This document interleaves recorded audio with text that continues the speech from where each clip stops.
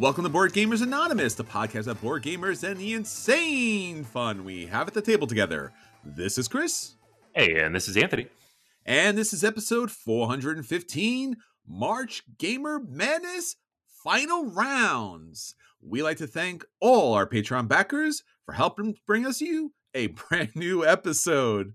All right, friends, we are back and we are wrapping up the final rounds of the March Gamer Madness. Hopefully you've been enjoying your top list of board games of all time that are clashing together in this sports-like competition so that we can say funny things and make decisions on games that are all awesome, so it doesn't really matter in the end. Yeah. Wow, that was dark, man. I don't know. It does matter in the end. Does it? That matter? Yeah, no, someone's winning a game. It matters, right? There are stakes here for one of our listeners. That's true. No, it's funny. We do this every year. We're like, yes, this game won. And then every following year, like, what game won last year? It doesn't matter.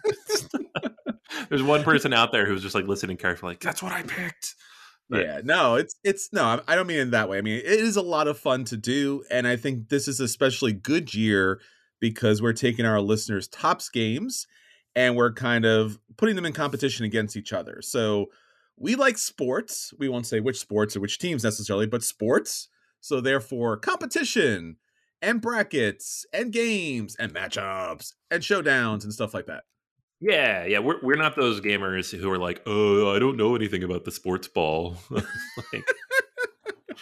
We know lots about the sports ball. I'll have you know. Yeah. If you ever see me in public anywhere, you'll know I usually have a baseball cap on. So that's baseball was my first sport of love. Okay. A game of love. I'm terrible at it. So unlike board games, I don't engage with that sport in that way. I just watch it. That's how much you love just it. Watching board games, but it's fun to do things like this too. Because I'm like, well, I can't play basketball and I can't play soccer, so let's do weird bracket things with board games. Hey, look, if you're going to play brackets, it's March Madness. There's a lot of bracket talk happening out there. It might as well be about something important and fun like board games. Heck yeah. This is what we're saying. So again, we're hoping that you're enjoying the cardboard competition that we're having, and we're going to be wrapping it up. So by the end of this episode, you will know which is the top game from all of our listeners. So Anthony, with that said, we are also doing a lot of things, and people should know that upcoming will be at a tabletop convention. Yeah, it's going to be awesome. We're going to be at the Long Island Tabletop Gaming Expo next week, or this week. This week, because we record this early. So if you're in the area, make sure you head on over to Garden City. We're going to be doing a live podcast on Sunday. Assuming the technology works the way it's supposed to, you will be able to hear that live episode. But if it doesn't work the way it's supposed to, then only if you come. So I can't guarantee anything. It might be an exclusive lost episode. There's no way to know. Ooh, an exclusive lost episode. There'll be legends built around this. Yeah, I mean, we hope that doesn't happen. Just to clarify, we are trying to record it. We are trying to record it.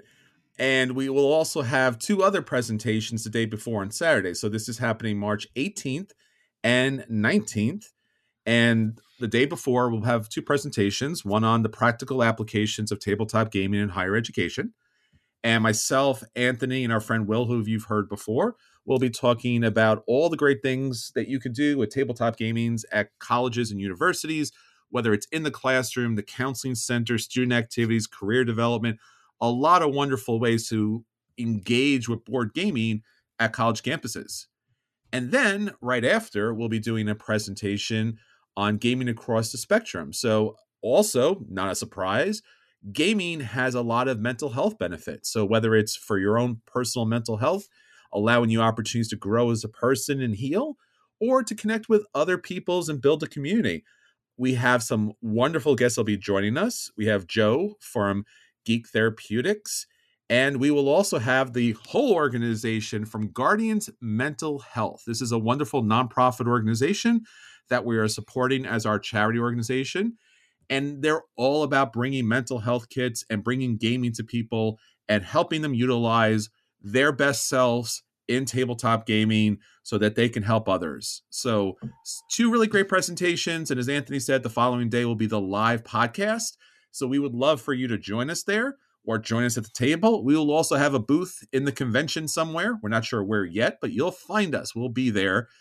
And again, it'd be great to hear you, great to talk to you, great to see you, and great to game with you. So, Long Island Tabletop Gaming Expo 2023 coming up really soon. All right, so that's what's happening with us out there. Anthony, all our friends are talking about things. What's their question of the week? Question of the week this week. This is a fun one. I think I've asked this before. Someone said I asked this before, but I think it must have been a few years ago because I didn't remember. I asked, Jumanji, but real life, what game would you most want to be stuck in? So, and the premise here is you're stuck there till someone else plays this game. Then you need, right? So ideally it's something popular. And then also you have to win. Otherwise the game takes over the real world. So there's a lot going on. So I got a lot of good answers here over on the Patreon. Again, if you are a Patreon backer, you can answer the question of the week on the Patreon or in the Discord channel, and you'll be entered into a contest to win one of the prizes that we have for you. This week we have a dice kit and dice tower from Fanroll. We'll be shipping that out to the winner.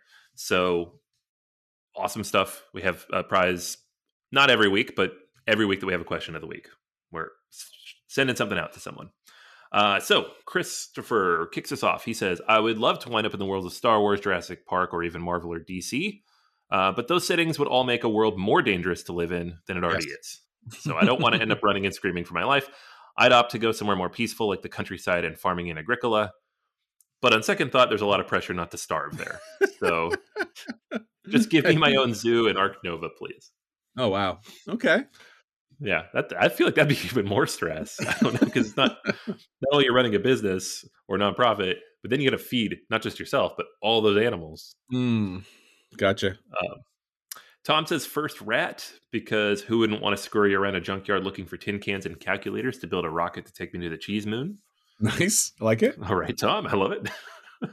I guess the assumption there is that you are also a rat in that situation. It's not you as a human scurrying around a junkyard. Okay. Maybe you are. Whiskey Punk says Flamecraft, have cute, friendly dragons running shops working side by side with us. That would be so cool and fun. Robert says Grand Austria Hotel, but only as a guest, indulging in copious amounts of strudel, coffee, wine, and cake. I'm with you, Robert. Yeah, I don't want to run the hotel. I just want to be there being served at the hotel. In the Discord, we had a few answers as well. So Matthew says, gonna have to go with Wingspan here. Who wouldn't want to be stuck bird watching with peaceful music? No goblins attacking you in Wingspan. No bosses trying to crush your skull. No zombies trying to eat your brains. What's not to like?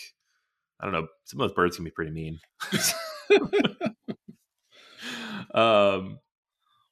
We had a few people actually mention parks, which honestly, I think that would be my answer. That's the one I thought of when I wrote the question. Because you're just going to the national parks and sightseeing, which is something I've always wanted to do. Like, I've been to a handful out west. Sure. I would love to go to all of them. And then the obligatory Takanoko and Tokaido, both of those mentioned over on Facebook. Because, again, just chill, relax. That's literally what the game is trying to do, is a vacation simulator. So have fun. Lots and lots of good stuff there. I'm gonna stick with parks. There's so many cool games and so many fun worlds, but like Christopher said, most of them will kill you. So that's not good. Yeah, I think all the sci-fi fantasy stuff is pretty dangerous.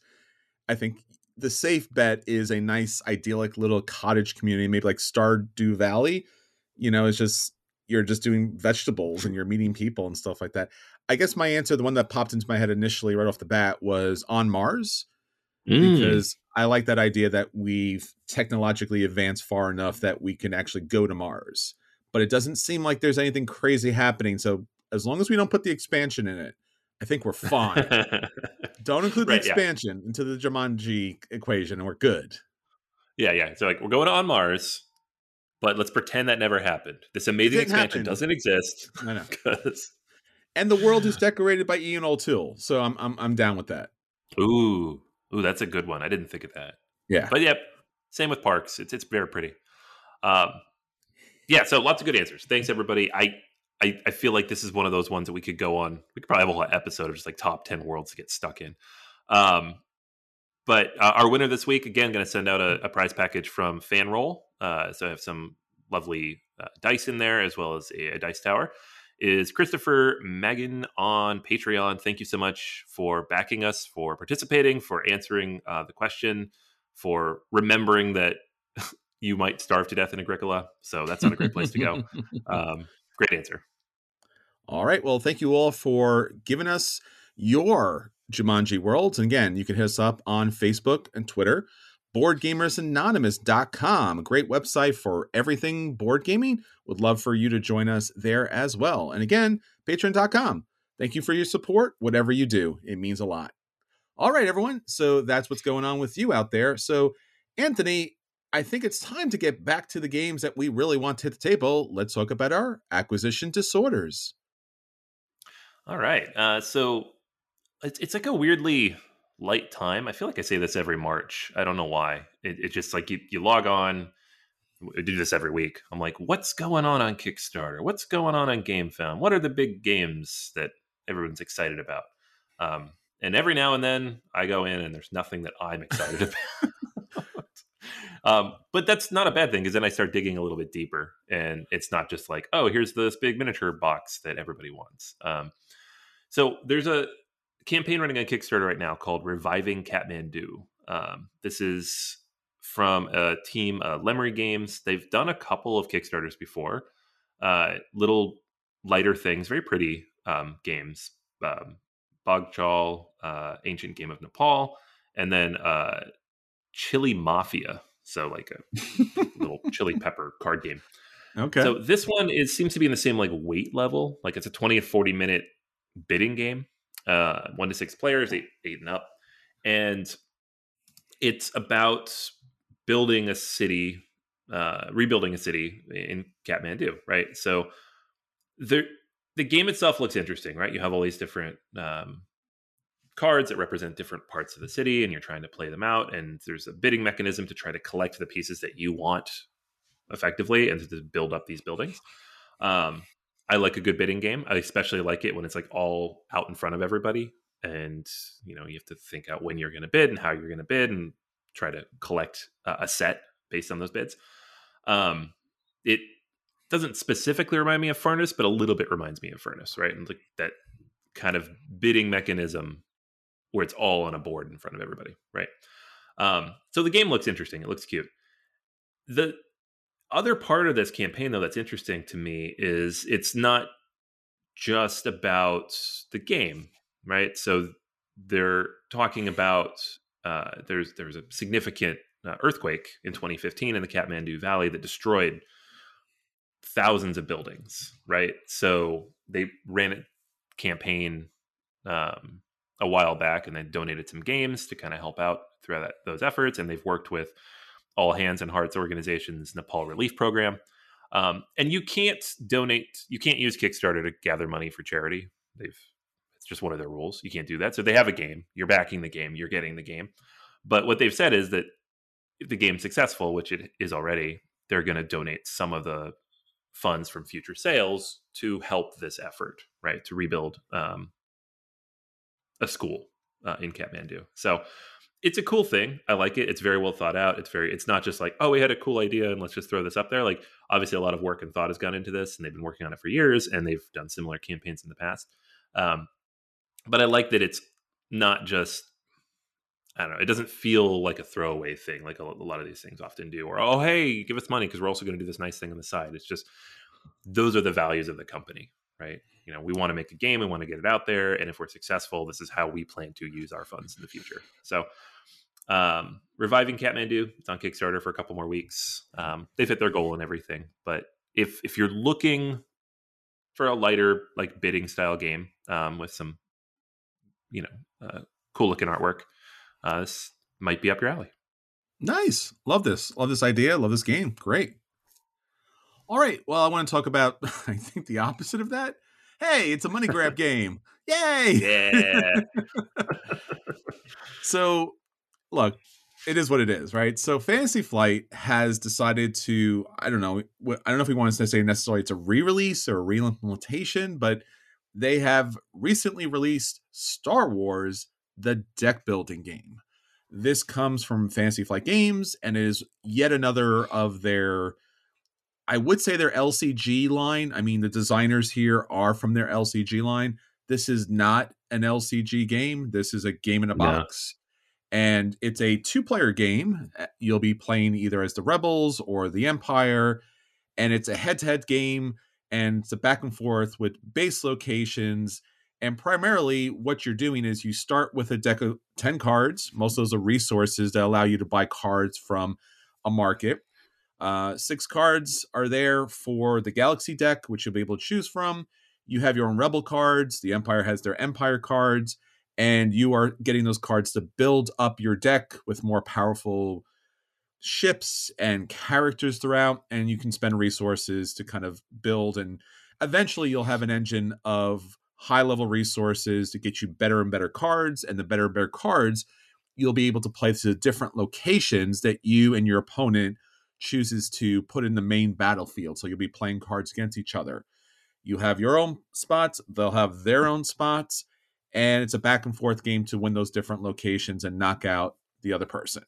So it is your standard Star Wars original trilogy game. There is certainly cards that, harken back to the time. This is actual artwork. This is not movie stills or anything like that. But it is an expansion of the Fantasy Flight Star Wars games, now by Disney. So I'm always glad to see another Star Wars game. I got to admit it. So I haven't played the game yet. I've heard certain challenges. Obviously, it's one of those games where, since you are only choosing from your particular, row market of resources and characters, just by the luck of the draw, you may not get anything good. The other side might get their main characters, and then you're going to have somewhat of a bad time. But again, that's luck of the draw. That tends to happen in those kind of games, but it can be challenging for these types of games. So again, very much, I guess, similar in some gameplay as far as like Marvel Snap is concerned, where you're playing to multiple locations in order to take out the enemy. Battle line. I mean, there's endless numbers of games like this. So Star Wars, a deck building game. I want to play this. Yeah, same. Yeah, the most common comp I've seen so far it's Star Realms, but with Star Yes. Wars, which Yeah. is cool because that's a good game. So I'm fine with that. Yeah. So very cool. All right. So that's everything that's hitting our acquisition. Let's get on to the games that hit the table this week, and we'll let you know if those games are a buy and you should run out and pick those games up. If those games are a play and you should sit down and play them.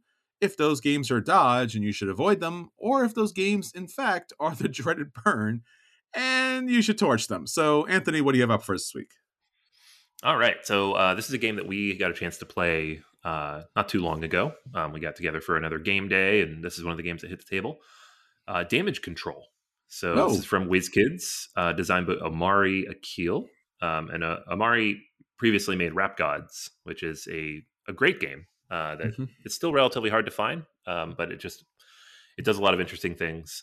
So this is not very similar, I don't think, other than maybe the weight and the length. Rap Gods is a pretty straightforward, relatively short game. This is also straightforward and relatively short. And ironically, it's kind of a similar size box, and I don't know, some of the mechanics overlap with like a Star Wars deck building game, but it's also trying to do a few clever, unique, different things. So in the game, you play as a member of Damage Control, which in the Marvel comics is an organization that basically goes around and cleans up the cities after the heroes are done having their fights. It's always funny. It's tongue in cheek. Like at some point they tried to make a TV show with this and it just didn't work because it wasn't very funny, like as an office show. But it's a cool IP that I wish they would do something with, like in a TV show or something, or a movie. The game pitches itself as a deck builder, right? So you start the game with a small hand of cards, I think 5, and you, on your turn, have to play everything out of your hand, right? So each card you play will have a cost on it. Some of them don't have any cost, the starting cards especially. But you have to pay that either with other cards or with the currency that you've accumulated, right? Because you can accumulate that through various actions. Um, you place these cards into a row above your personal player board that indicate which actions you've taken, right? So there's several different types of actions you can take. Some of them will clear rubble, some of them will flip cards over, some will add cards to the rubble. And the rubble is the big player space in the middle. There's a frame that they give you, and then you drop a bunch of cards face down and then put a few face up cards into that space. This is literally you cleaning up the mess that the heroes and the villains made. Under those cards, when you flip them over, are different artifacts. So there's some base level artifacts, things that are in every game, like Chitauri tech and stuff. And then there are like thematic ones. Like, so you have like the Asgardian deck will have a hammer and Loki's destroyer and the winged helmet, right? And these will be thematic in different ways. They'll do specific things. Like they might be meaner towards other people, for example. And so to grab these cards, you just have to take an action that lets you take one of them into your hand. And when you get one, you put it directly into your hand, which is cool. Like you are actually building your deck, but you don't have to put it into discard. And the reason for that is that the game is very short. Because if you don't get it right in your hand, you may not get to play that card. And then once you've played out all your cards, you can see if the symbols on those cards let you buy one of the heroes from the shared display. So there's a river of cards that are always available, 5 of them. And these are specific heroes that you can partner with and give you special abilities or endgame scoring conditions.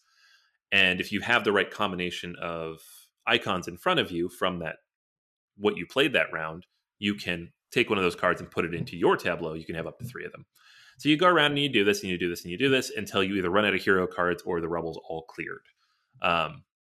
It's a clever mechanic. I had fun with it. I thought it was an interesting way to approach deck building in that the cards, you have to actively engage with the rubble to find the cards that you want. And if you don't like the cards that are there, you can take actions that flip new ones over or drop new ones onto the pile. So you're not stuck with like a small pool. You still can't control which ones show up. And you might have, when a new card is revealed in that rubble, you often have to do something. Sometimes you have to drop more stuff into the rubble based on the event icon that shows up. Sometimes you have to clear cards out of the purchase offer from the heroes. So if you wanted to get a certain hero card, now it's gone, right? So there's a lot of dynamic elements going on there. My main issue with the game, if I have one, is that it was kind of short, right? Like it says it's short. It says it's a 30-minute game. And we started playing and I'm like, no deck builder is ever 30 minutes. That seems weird. But that hero deck cycled so fast with 4 people. It did. So fast. I think we each got 4 turns in the game. And you can do a lot on your turn after like the first round or so, but it still just felt so short, right? Yeah. Like I feel like I might only want to play this with 2 people, and it's a smaller rubble space, and maybe that would clear out faster. But with 4 people, there's a lot of downtime because it's a deck builder and you're waiting for other people to take their turns, and you don't get to do very much, even for like a 30-40 minute game, right? Sure. So it's not a death knell for me. It doesn't make me hate the game. It just makes me hesitant to bring it for like a game night situation. It's like maybe something I would play with my son or bring along as something to play, on the side as a quickie.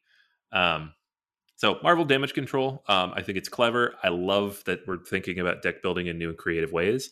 I think it's very thematic for what it is. It's not just like slapping the Marvel IP on something. Like the game mechanics match the IP of Damage Control, which is awesome. And I'm excited to see like they could add other decks to that. Like right now you have like the Mighty Asgard module, and there's like I think 3 other modules. There's like Doctor Strange, a couple others that offer different mechanics. More of that would be cool too, right? But overall, it's a play for me. I think it's a fun, clever, quick game that I will certainly get to the table more in the future. I think if it had just a little bit more longevity, it's weird. I usually don't say I want the game to be longer. Usually they say a game's short and it's not. But in this case, it felt like it ended maybe a round or two too early. And we didn't really control that because that was just those icons kept coming up and we kept having to clear out cards. Sure. But Otherwise, good stuff. It's fun. Marvel Damage Control. Yeah, this is a play for me as well. I think this fits surprisingly nicely into that kind of gateway game situation. Mm. Once conceptually understand what you're doing, because when the game starts, there's a bunch of face down cards and you have, a couple cards in your hand and you have to do a thing. And then again, there's a lot of iconography in this as far as like, picking up, throwing down, arranging things, paying for things like that. But once you get past like that first or second round, it makes complete sense of what you're doing. And the deck that you're building is rather small. And the cards that you're putting out and the heroes and sometimes villains, depending on how you look at it, that you're putting into your play area is also rather small. So it Mhm. is a conceptually such a brilliant idea to say that, like, look, this is damage control, look at all the damage. And as you reveal the cards, a lot of that is different technologies that you can pick up and utilize in your hand. And a lot of it's, you know trash battles from comics and from the MCU Marvel universe. So you probably recognize some of those things. Maybe it's an Ultron bot, or maybe it's some sort of Asgard technology or Shi'ar technology, and you're like, oh, okay, I kind of remember that. And then there's the generic damage control characters, and you're like, and who? Like, I understand Spider-Man, and like, who's that? And Anthony's like, well, that's the middle manager. They're in charge of like, recycling. And I'm just like, all right, fine. Like, the real heroes here. But it's a really interesting, switch around as far as like, usually when you play like Marvel Legendary, the heroes just, they're the best thing in the whole world, right? And then you have like your little shield agents that are just like cluttering up your deck. Here it's kind of the opposite, where the heroes do kind of a thing, but they're mostly like on the outside, which is thematically true. But the bureaucrats and the workers, they actually do most of the heavy lifting, so it's appreciated. Yeah, I think I agree with you, Anthony. If this is hitting the game night, I'm only going to play this at 2, because I think that it needs to have that quick back and forth to feel like you're doing something.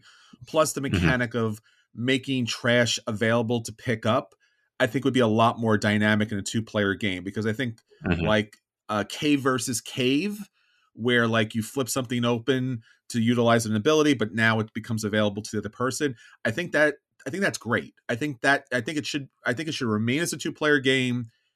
And then unless you're bringing gateway gamers in who want to learn about how to utilize or play a deck builder game, I think then and only then would you play as a 3 or 4 player game. Yeah, for sure. Like I would play this with both my kids. That's 3 players, and that'd be fine. Yes. But like with other gamers, I would want that tension to be there, Yeah. and the tension wasn't there playing with 4 people. So Yeah. Yeah. Because revealing stuff like in a 4-player game, you're like, well, it's just the cost of doing business. But if it's a 2-player game, then you're going to really think twice. right, like, do I really want to reveal anything for the next person? I'm going to make them use their actions to reveal it. I'm going to clear out as much as I can. Yeah, it makes sense because otherwise you're just doing that to the person next to you, which is fine. But maybe they're And not I the one winning the game, right? And I think I remarked that it reminded me of Living Forest, as far as when Mm, you select cards in Living Forest, that generates fire. So the next round, somebody or next player would be able to like take care of that fire. So basically, you're doing something to benefit you, but you're giving someone an opportunity to benefit them as well. So that reminded me of that almost automatically. So yeah, no, this is, I feel like this game is going to get lost just because there's so many Marvel games out there. I think this is a good one. right. Yeah. All right. Well, I received a review copy from Underdog Games of Her Story. This came out in 2022, and it's a game about writing a book to tell the stories of remarkable women throughout history. So, obviously, we are celebrating International Women's Day month. I mean, year, just forever, because they've had such a tremendous impact on all of our histories. And yet, we don't know enough about the amazing women and all the different things that they've done in the world. So, it is a brilliant idea to put it together in a board game. So, Her Story, Iconic Women of History, is mostly a wonderfully giant deck of cards. On one side, you have a beautifully drawn portrait of a women activist, leader, politician, physicist, chemist, artisan, athlete, any number of different backgrounds, professions, and civil rights leaders. So you have Frida, you have Marie Curie, Sacagawea, Joan of Arc, Georgia O'Keeffe, Mary Shelley, Malala, Josephine Baker, Ruby Bridges, Selena. I mean, there's just an endless number of great. I think it's 150 some odd cards in the game, and it really gives you an opportunity to really explore history. Now, that alone would make it a good game experience as far as like, oh, I had a game experience. I looked through these cards, I kind of managed them, play them around. But in fact, there's actually a pretty decent game behind this. So basically, you have your own player board and you're a researcher and you're researching her story. You're trying to put together a book of all these famous women and try to get a sense of history and how it's been influenced. So there is I guess, a research tableau of all of these famous women. And then below the women, there is these tokens, these research tokens with different iconography on it. And what you're doing is you're collecting those research tokens in order to be able to learn enough about that famous woman in history to add it to your book. So each of the female characters in the game, they have different icon, I guess you would say, like research requirements. It's a recipe fulfillment order completion. So you collecting those tokens, you're turning those tokens in to get the card. The cards are either straight points or they give you a special ability, typically end game special ability, or they give you other icons that you can use, kind of like Splendor, where you collect the gems and they give you something that you can purchase later on. And basically, you go back and forth with all of the other, opponents at the table. You can play this up to 5 players. And as you collect your cards, you're gaining special abilities and you're gaining victory points throughout. And once you put together 8 cards, the game comes to an end.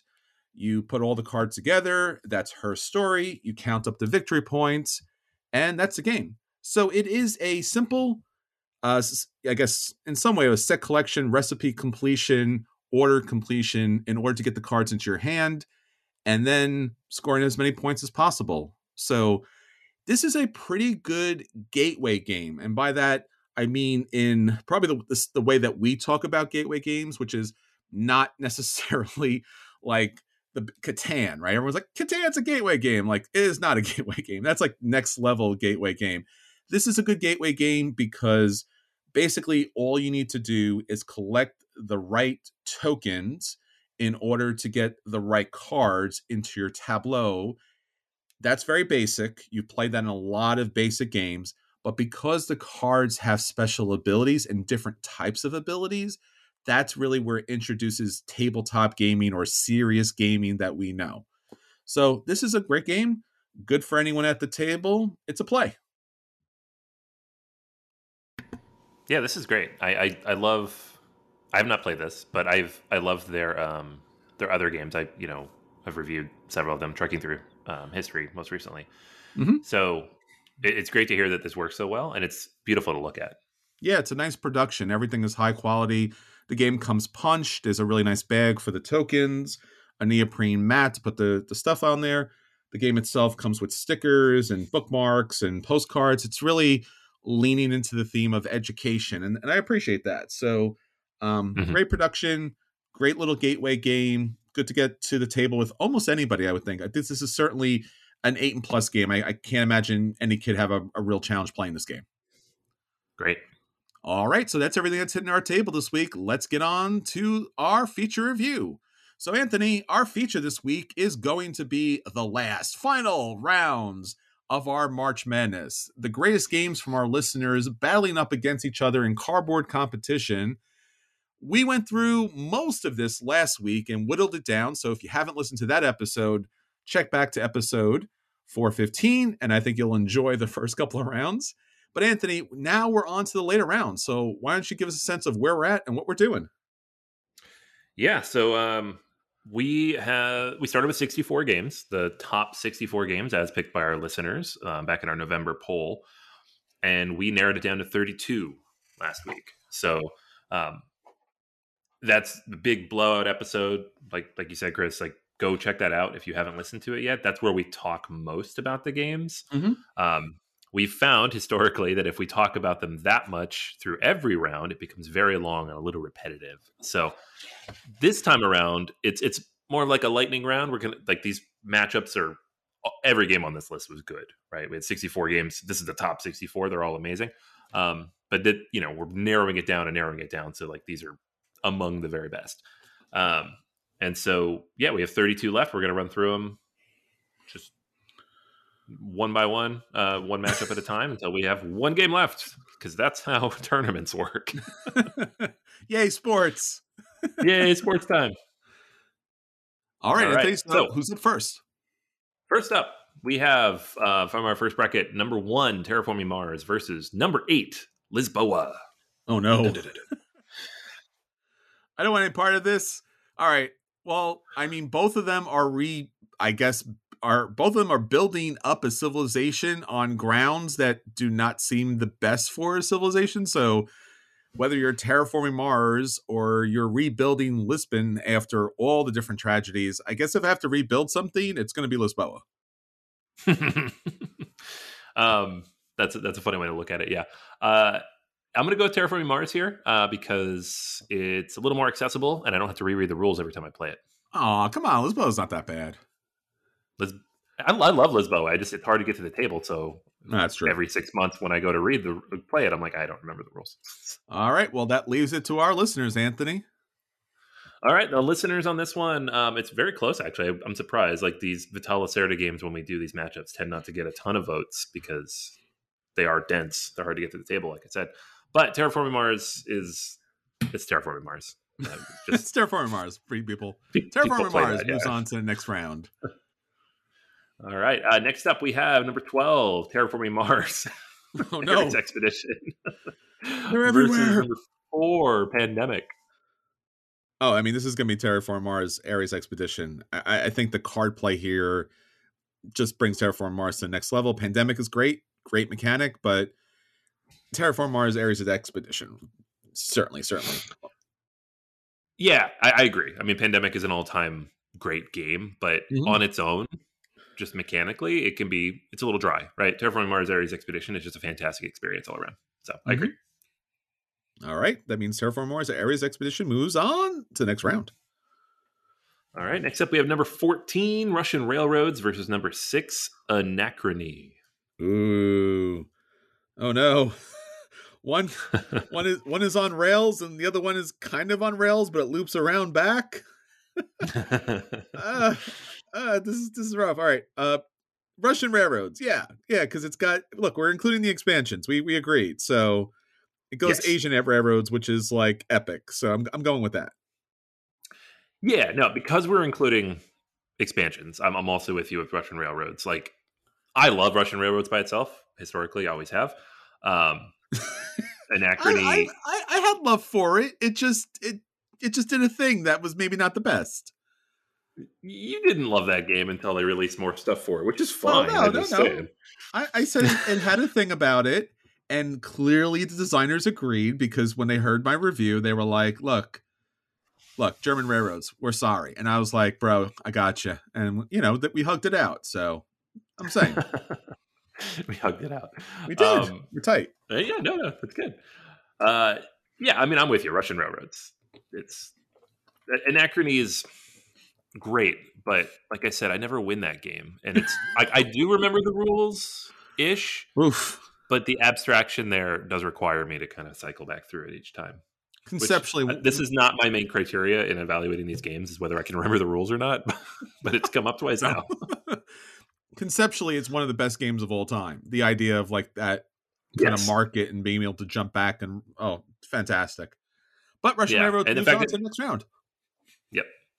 All right, next up we have number 10, War of the Ring, 2nd edition, versus number 2, Castles of Burgundy.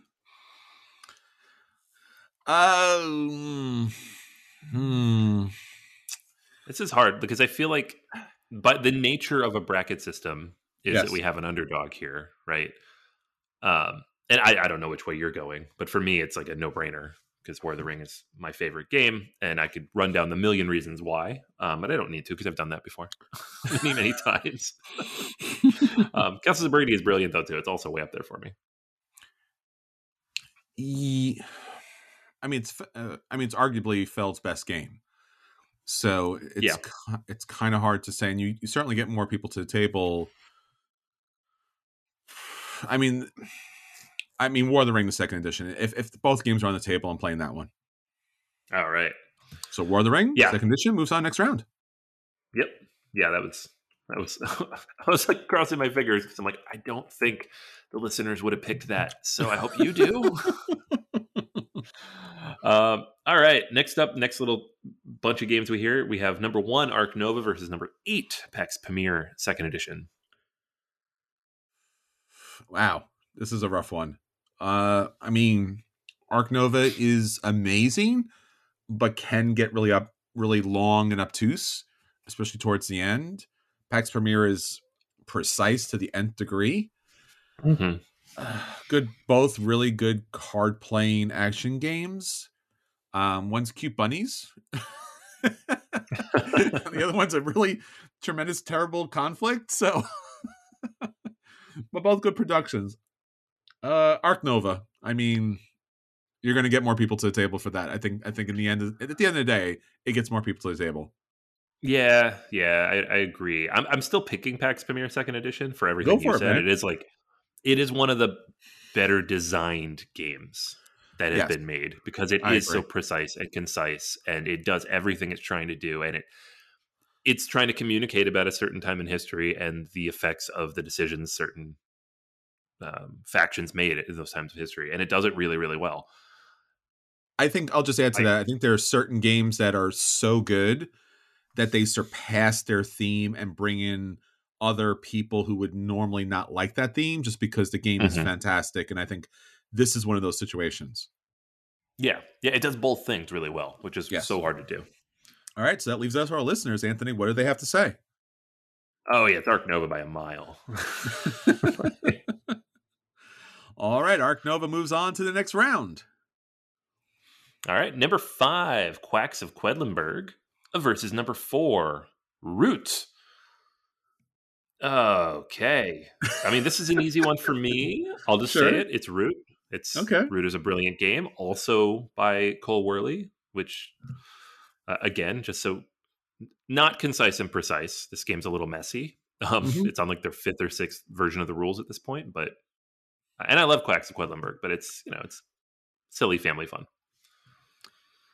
I'm going to go with Quacks. I do think it's a little bit more than just silly family fun. I think there is something ingenious about the bag building system, and I don't think it should be totally discounted just because it does, it does have that kind of cartoony, goofy theme. But then again, so does Root.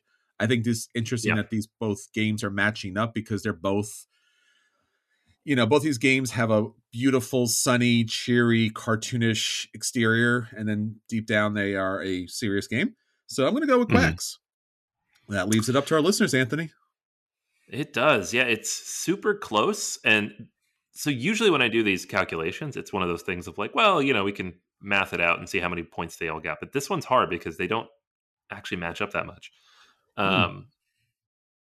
But in terms of people who have overall number of votes for the game in the total bracket, Quacks of Quedlinburg takes it.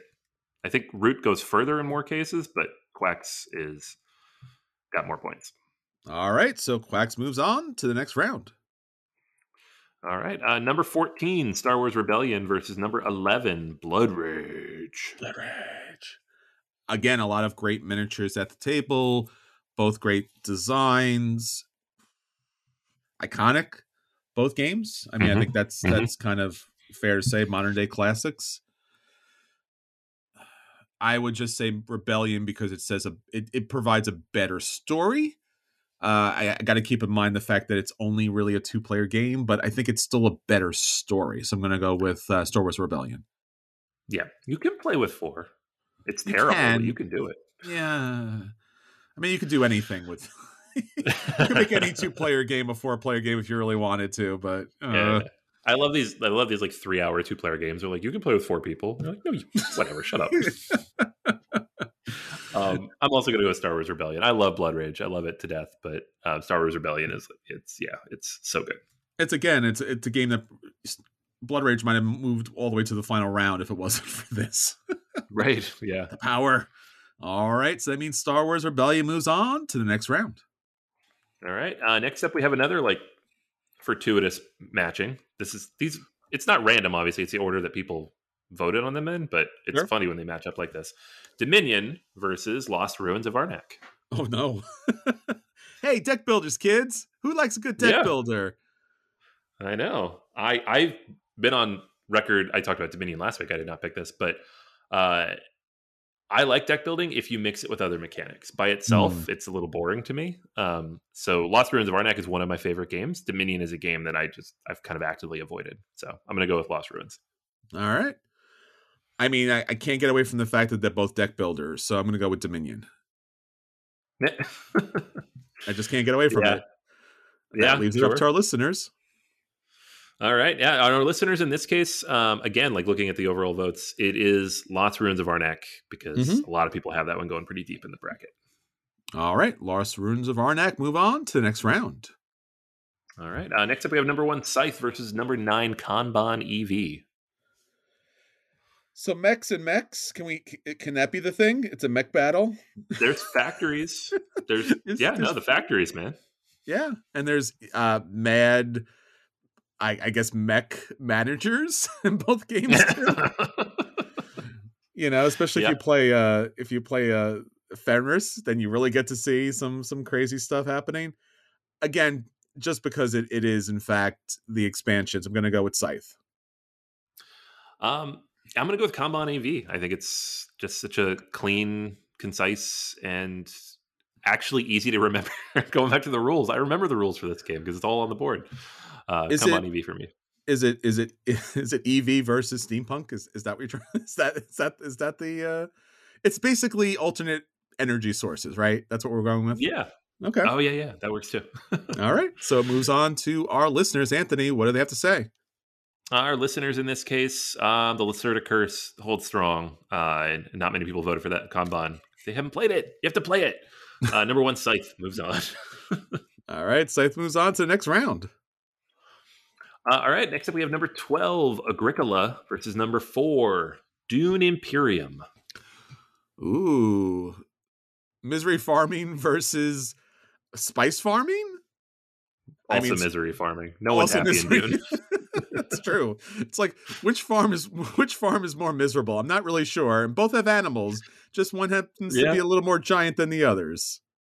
I don't know. I mean, dying of dehydration or getting eaten by a worm might be worse than just like not having enough potatoes. I don't know. I've seen you play Agricola, and it seems pretty worse for you. Yeah, that's true.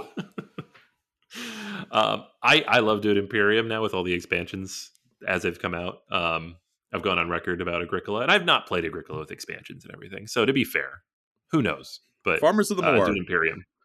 Yeah, Farmers of the Moor is the lit expansion. So yeah, I'm going to go Agricola. Let's leave it up to the listeners, Anthony. All right, recency bias probably wins out on this one. I was surprised actually. Dune Imperium has quite a few votes. All right, Dune Imperium moves on to the next round. All right, next up we have number 3, Brass Birmingham versus number 6, Azul. Oh, it's not against Gloomhaven? I know. Gloomhaven wasn't on this list. Wow. Oh, no, it was. Or we booted it out? Yeah, we booted it out. People are going to be mad about that. They are. Sorry. I'm Team Brass. I love Brass. Azul is an all-time classic, and my family loves it, and I own way too many copies of it. But Brass Birmingham, I'm one of those people. I'm one of the people who got it up to number 1 because I don't think I gave it a 10. I think I gave it like a 9.5. Yeah, me personally, I own 500 accounts, and I went in there. No. Got all your bots going, right? Yep, botted it up. But Brass Birmingham, it's the perfect sequel to an already very good game. Yeah, I completely did not like Brass. Not even a little bit when I first played it. And then Birmingham is just like, oh no, this is a different game. And it really is. So yeah Birmingham for me as well. All right. All right, Brass Birmingham moves on to the next round. All right. Next up, we have number 7, Carcassonne versus number 2, Spirit Island.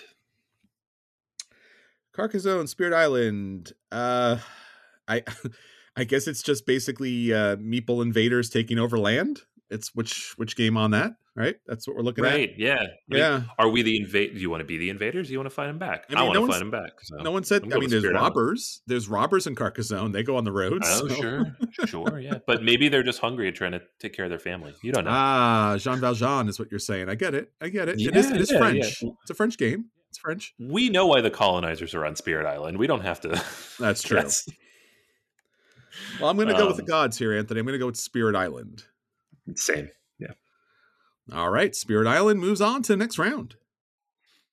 All right. So our last little bucket of 8 here before we get into the final 16, we have number 16, Suburbia, versus number 9, Through the Ages. Ooh. Wow. Right? You want the best city builder or the best Civ game? I mean, this is literally how I got into computer gaming. It was just SimCity and then Civilization, and it just went back and forth for like 3 years when I was 10. I mean, technically, you're building civilizations up in both. So true. Yeah. I'd rather play Suburbia. I don't want to say that out loud, but honestly, I'd rather play Suburbia. I feel like I'm disappointing all the history teachers I've ever had who are just like, come on, Chris, come on. Yeah, I know. It's funny because for me, I'm like, if you put these out there, it would be equal. I'd be like, I will play whatever somebody would. Like, these are both brilliant. And I love them. Mm-hmm. I'm going to give Suburbia the edge here, if only because I'd rather play this one at the table.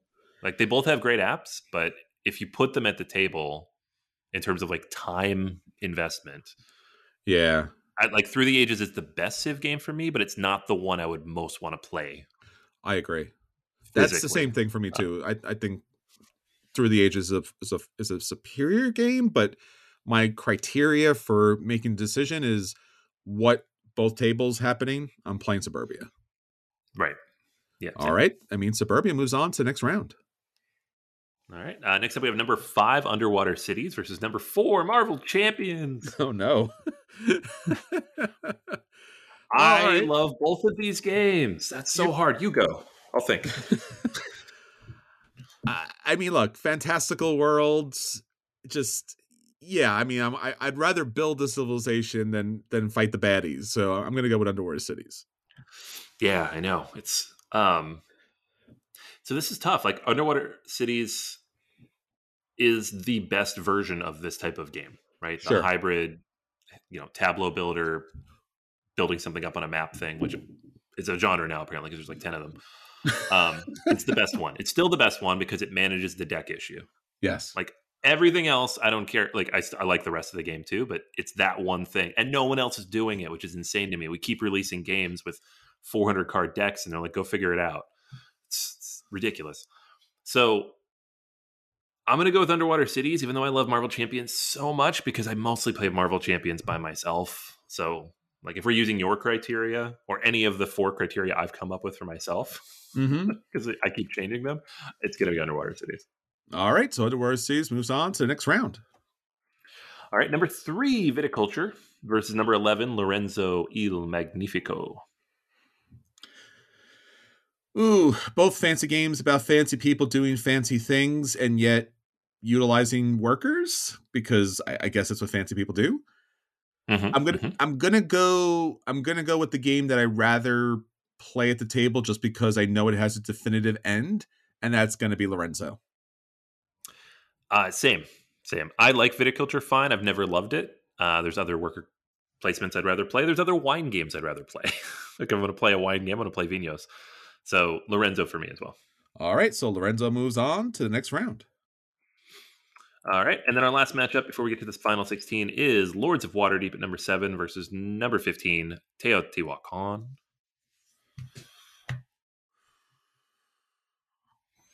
I think with the expansion, Lords wins it out for me. To be fair, I have not played all the expansions for Teotihuacan. Yeah, I have, and it's brilliant. So I'm going to go with Teotihuacan. But we got that big deluxe one coming out soon, so everybody can have the expansions. Ooh, that leaves it up to our listeners, Anthony. All right, our listeners in this case, and this is probably because Teotihuacan was at number 15, and most people had it knocked out by Gloomhaven, is Lords of Waterdeep. All right, Lords of Waterdeep moves on to the next round. All right. So we have 16 games left. We're going to kind of rapid fire these because, again, we've talked about them now twice. But the first one is interesting. Number 1, Terraforming Mars versus number 12, Terraforming Mars, Ares Expedition. Terraforming Mars, Ares Expedition. I'm on notice about that one already. Yep, we've both mentioned this, that we feel like it's a better game. It's more interesting. It's more engaging. It solves a lot of the problems. It's prettier to look at. So, yeah, I agree. All right, so Terraforming Mars, Ares Expedition moves on to the next round. Number 14, Russian Railroads versus number 10, War of the Ring, 2nd edition.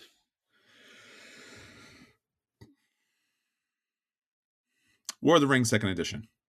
Yay! Same.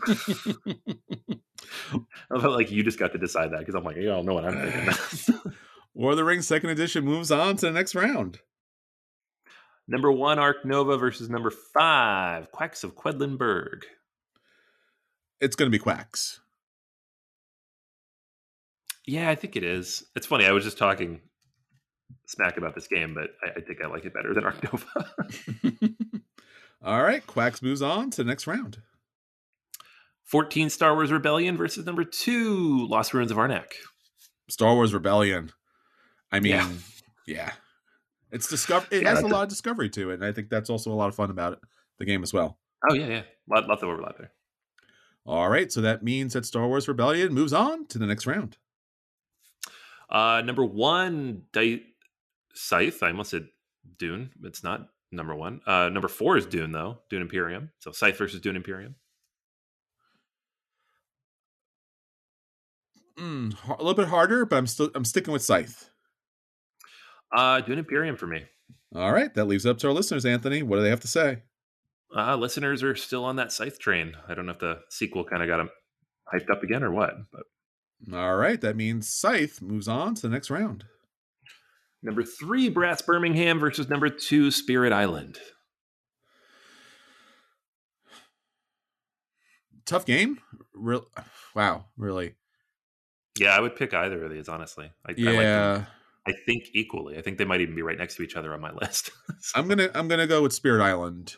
I think Spirit Island, just because the variety of spirits and the different countries that can invade and the different map setups and player count. I think that it steps it a step beyond for me.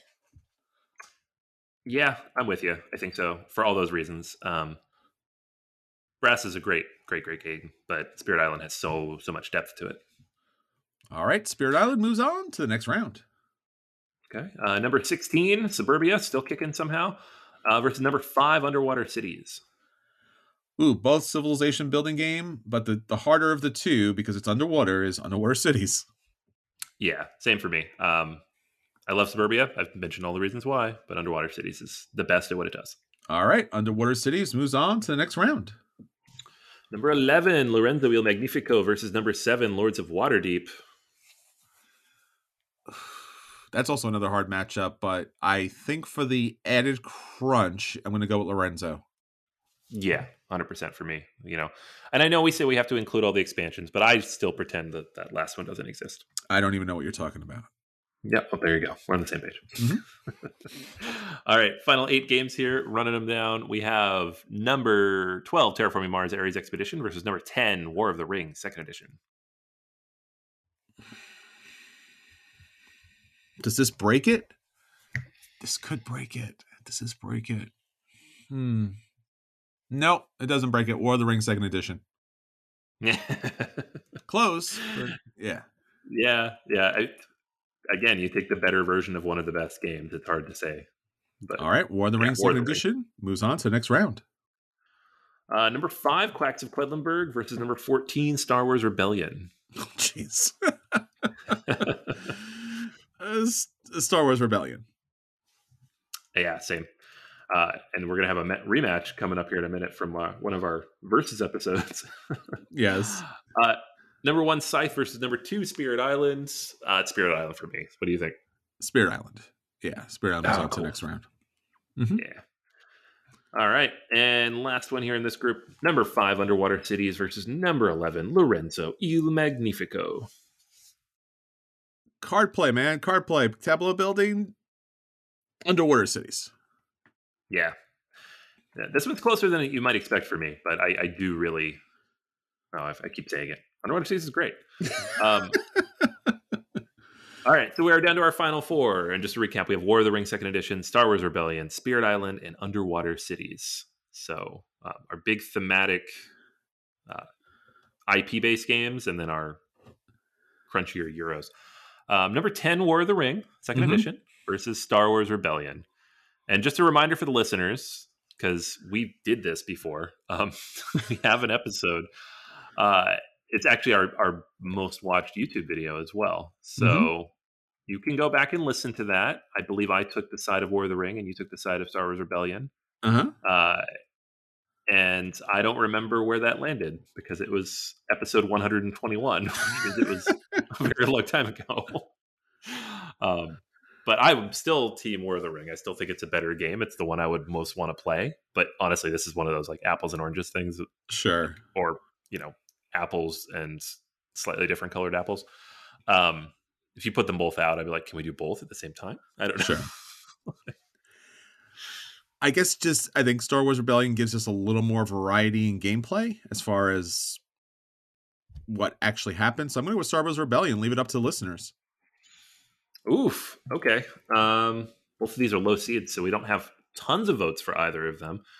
But looking through the listener data, everybody who participated in our contest, Star Wars Rebellion. Come on, you got. Okay. If only you knew the power of the listeners. Yes. And you all know, this is how you all know that I'm an honest, ethical person. Is I could have just made that up. I could have just said, yeah, the one I like won. I don't know. But then you had been giving into the power of the ring, Anthony, and you're just too good for that. You're too much of a Sam. Yeah, no. Darn it. Gollum would have done it. Just saying. Yeah, Gollum would have done it. Yeah. I'm glad I'm not Gollum, I guess. All right. So last one. Well, no, we get 2 more. Anthony needs to recover. Give Anthony a second to recover from that. I know. Because Star Wars Rebellion moves on to the next round. Yeah. Okay. It's fine. I'm good. Number 2, Spirit Island versus number 5, Underwater Cities. You go first. Okay. Yeah. So for me, this is Spirit Island for all the reasons we mentioned before, like the variety, the depth, the thematic integration, all the interesting things it does. Sure. I can play that. And this is one of those rare games where I feel as comfortable playing it by myself as I do with 3 other people. It's very rare. Usually these big, crunchy, long games, especially the ones you can play solo, like Through the Ages or Mage Knight, I don't want to play with a full table of people because they take forever. Sure. But this one doesn't really take any longer, and it's still fun to do those things. And it's so much like working together is such a big part of it. So it's a game that scales incredibly well. And now it's even more accessible because you've got like the entry level target version. So sure. Spirit Island for me doesn't take anything away from Underwater Cities, which is a brilliant game, but Spirit Island for me. I'm going to go with Underwater Cities. I mean, for me, it's Suchi's quintessential Euro experience. I think it's one of, if not the best tableau builders build into an area. I mean, I have all the kind of respect and love for Terraforming Mars, but if you haven't played it, you really should. Underwater Cities. So Anthony, our listeners are going to decide. Yeah. So our listeners, on this one, it's relatively close. Both of these are high-seeded games, but Spirit Island did very well in a lot of brackets. A lot of people picked this one to go pretty deep. That's crazy. Okay. Spirit Island moves on to the next round, which is... All right. Here we are. It's here. Yeah. This is a ridiculous matchup. Number 14, Star Wars Rebellion versus number 2, Spirit Island. I don't... Like, they're both games, I guess. They both take a long time. They but do. What other ways do they overlap? It's thematics. They're both very thematic. You have I guess they're both rebellions in some way, right? You're fighting off an invading force. Both rebellions, Versus, both using powers that are beyond their knowledge, their spiritual powers, so to right, speak. right. Okay, so there's a lot in common. Never mind, they're the same game. Yeah, invaders that are literally white figures on a board, right? Yeah, that's They're true. literally stormtroopers. So against the rebel people that are in beige, so that look like they have houses from Tatooine. I'm just the Dahan. I mean, they look like that's a Okay, thing. Yeah, never mind. Well, what are we even arguing about? Just I don't know. it's either one. They're the same thing. It's the same game. It's the same game. So what do you think, Anthony? I oh, this is one of those things. I have to be in very different moods for either of these games, right? Like Spirit Island's a funny game because it is one of my favorite all-time games, but I have to be in the right mood to play it. There are times when people are like, "Do you want to play Spirit Island?" where I'm like, "Not right now. I don't feel it." You know, I have to be in that right set of mind, and part of that's just being willing to accept a loss in a cooperative game that takes 2 to 3 hours. Star Wars Rebellion, I probably would always say yes to, but it's also one of those games of like, because it's 2-player only and because I have War of the Ring, I don't play this very much because usually I'm the one bringing the stuff and I'm just like, well, I'd rather play War of the Ring and I'm the one who has to teach it. So let's do the one I like. Sure. So both of them kind of have their caveats, but for the sake of the fact that I can play Spirit Island alone and there's an app and it doesn't have the barrier of the IP, which some people are not interested in, Sure. especially now in 2023 when Star Wars is not as hot as it once was. I'm going to go with Spirit Island. Gotcha. Makes sense. Both great games, almost impossible to pick. Both give really good stories and have great miniatures on the board. I think for more of the dynamic, crazy kind of interplay and gameplay, I'm going to go with Star Wars Rebellion, Anthony, which leaves it up to our listeners yet again. Yeah, so this one's almost a little unfair, though, because Spirit Island was a number 2 seed. Star Wars Rebellion was a number 14 seed. Ooh. And whatever games people like, those numbers affect what they pick when they do these brackets. So Sure. Spirit Island has a lot more votes. All right, so it turns out that for our March Gamer Madness, for all our wonderful listeners out there that gave us their greatest games of all time, Spirit Island is our champion. All right. Awesome stuff. And just so everybody knows, we do run our contest. I cannot do the math at this exact moment, but I will be emailing the winner here in the next couple of days, and we will announce it here live on the podcast. Live, actually, next week in Long Island. All right, everyone. So until next time, this is Chris.